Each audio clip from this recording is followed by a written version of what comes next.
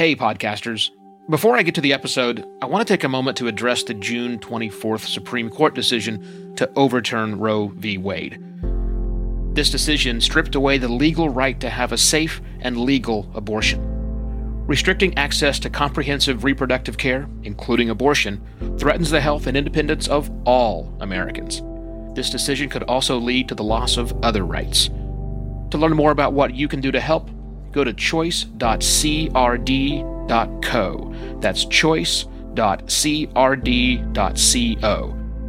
And I encourage you to speak up on your podcast as well. Take care and spread the word.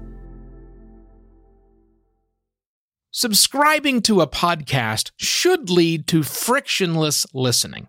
That's true for present and future episodes, but what about those from the past?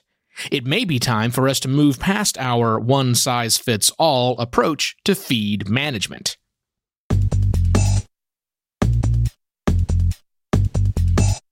Hello and welcome to another Podcast Pontifications with me, Evo Terra.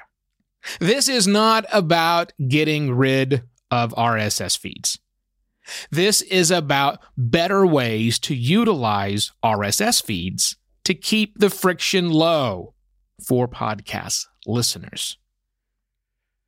I know I've been one of the voices saying maybe it's time for us to move past RSS feeds, but we're not there yet. That's not the conversation today. Today I want to talk about what we have, how we do it, and that's with RSS feeds. And RSS feeds are wonderful. I really, really like them. If it wasn't for RSS feeds, podcasting wouldn't be podcasting. We'd just be putting audio files up on the internet and hoping people would listen. But as we all know, the magic of an RSS feed is, as I said previously, it lowers the friction. It enables a very simple way for people to, number one, get content, and then number two, listen to that content. Now, of course, the feed in and of itself doesn't do that. You have to connect the feed to something, most likely a podcast listening app. Once someone is subscribed to the app, as we know, they're going to get the content. And then within that app, it is very simple for them to press play. Great. Very great for current episodes and also great for future episodes. It's frictionless. The content will show up on their device, and with a single click, they can listen. Great. But what about the archive? What about the back catalog? You could argue that it's all there in the feed, and that with just a little bit more friction, the listeners, can get and consume that content. And that's true to a point. But take this show, for example. I have 307 different episodes. That's more than the feed can handle. Maximum feed size inside of Apple Podcasts, at least, is 300. A feed can be as long as a feed needs to be. But the act of going back and listening to those old episodes is anything but frictionless. Yet it happens from time to time. So I'm thinking about this, and I'm thinking lots of weird thoughts. On Monday, I talked to you about ways maybe we should recategorize things, and why don't the podcast apps make it easier for us to categorize? And that's kind of a high-minded thing. But today is more of a real thing, a real way we can fix this. Now, I want you to think about it from a couple of different perspectives. Let's think about a library. Whenever the last time you walked into a library was, but at some point in time in your life, you have walked into a library, and at no point did you walk into a library and discovered their books were shelved by release date, with the most recent books up front, and then row after row of bookshelf going back through the stacks all the way to the beginning book they put in the library. Of course not.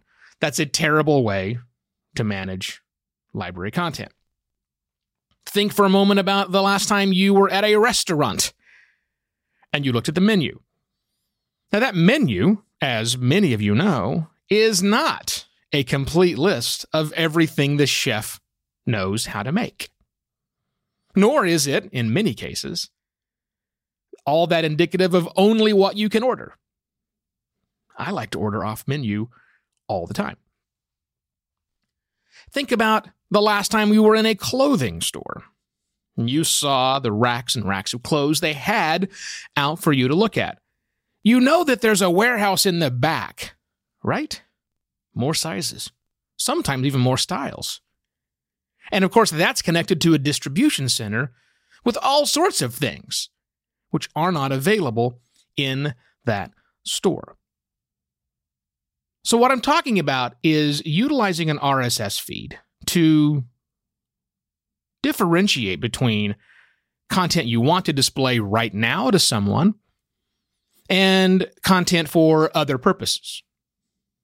Content for the archives, content for the back stuff. Right now, we have this mind that RSS feeds should be complete. It should have the entire show in it. But I'm wondering if that's right. Maybe the solution is to do something different. Maybe it's multiple RSS feeds for a show. I know you're thinking about the confusion that might ensue, but bear with me. I think I have a solution for the confusion. Maybe the main RSS feed that you have is current, and it's where you're always going to publish new episodes. It's certainly the one that you promote. It's the one you link to from your website. It's the one that you mail to people. It's the feed that powers the show. Anybody brand new should be listening to this feed. But do you need to have 300 episodes in that feed? I don't think you do. I think you can have other feeds. Yeah, multiple feeds for your show, for people who want to get other content. Again, the primary feed. What do you want people to listen to right now? What is the important stuff that's out there? Not just the most recent episode, but, a catalog of stuff people can listen to, because you want it easy for them to go back and listen to some. But remember, once you get past some, a dozen, it becomes very arduous to scroll back and scroll back and scroll back. It's just, podcast apps aren't designed for going back and looking at older content. They're just not. So what if you do this? What if you make your main feed, which has, and I think the easy way to do it is your current season, if in fact you're using seasons. And if you're not using seasons, then make it the current year, 2020. As of this recording, we have just started our 5th month into 2020, so if you release weekly shows, you should have a dozen or so episodes. You got several. You got a lot. You got enough to make a feed worthwhile. Maybe that's what goes in your main RSS feed. And then maybe you make another RSS feed that is your archive. Or actually, what if there are lots of different RSS feeds that are your archives? I mean, take this show for a moment, Podcast Pontifications. What if the main show was still called Podcast Pontifications? But then I had a secondary feed listed in all the podcast directories and maybe linked on my website, but probably hidden somewhere in an archive section. Maybe that feed is Podcast Pontifications Archive, Season 1. And the 120 or so shows I did in Season 1 are there, and just the shows from Season 2 are in Podcast Pontifications. See, in my case, because I do my show by seasons, I don't think I'd use the year-long tag. I think I'd just, at the beginning of a year, continue on my current feed. I'm not making a new feed. I don't want to lose people, so my main feed is always my most current stuff, but then the other stuff gets moved to one of the archive feeds, and I produce a new archive feed and publish it to all the different directories.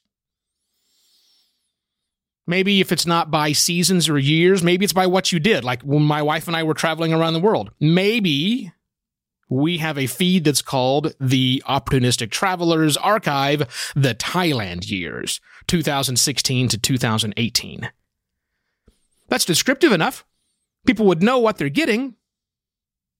And the best thing, we can do all this with current, existing architecture and infrastructure.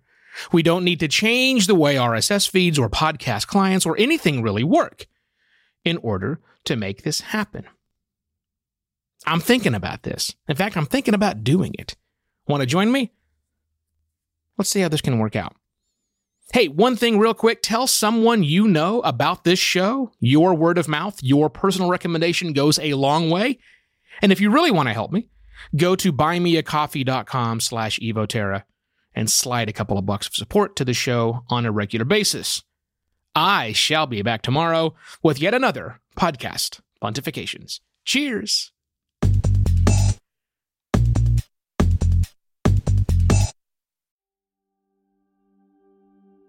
While Americans overwhelmingly support the right of an individual to make their own decisions about abortion, unfortunately, that right is no longer protected everywhere in the U.S.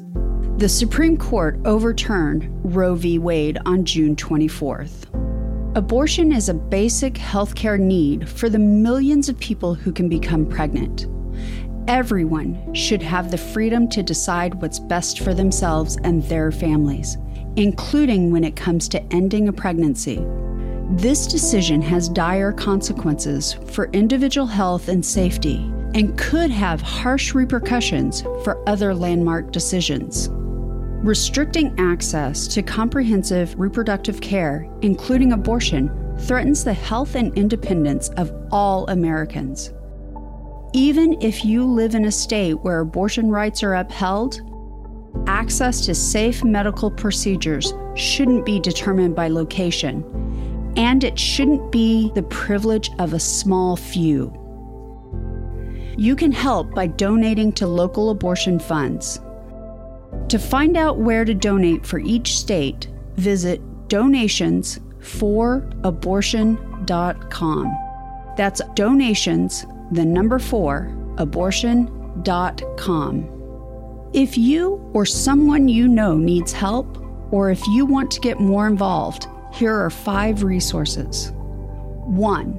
Shout Your Abortion is a campaign to normalize abortion. 2. Don't Ban Equality is a campaign for companies to take a stand against abortion restrictions.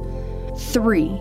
Abortion.cafe has information about where to find clinics. 4. PlanCpills.org provides early at-home abortion pills that you can keep in your medicine cabinet. And 5. Choice.crd.co has a collection of these resources and more. We encourage you to speak up, take care, and spread the word.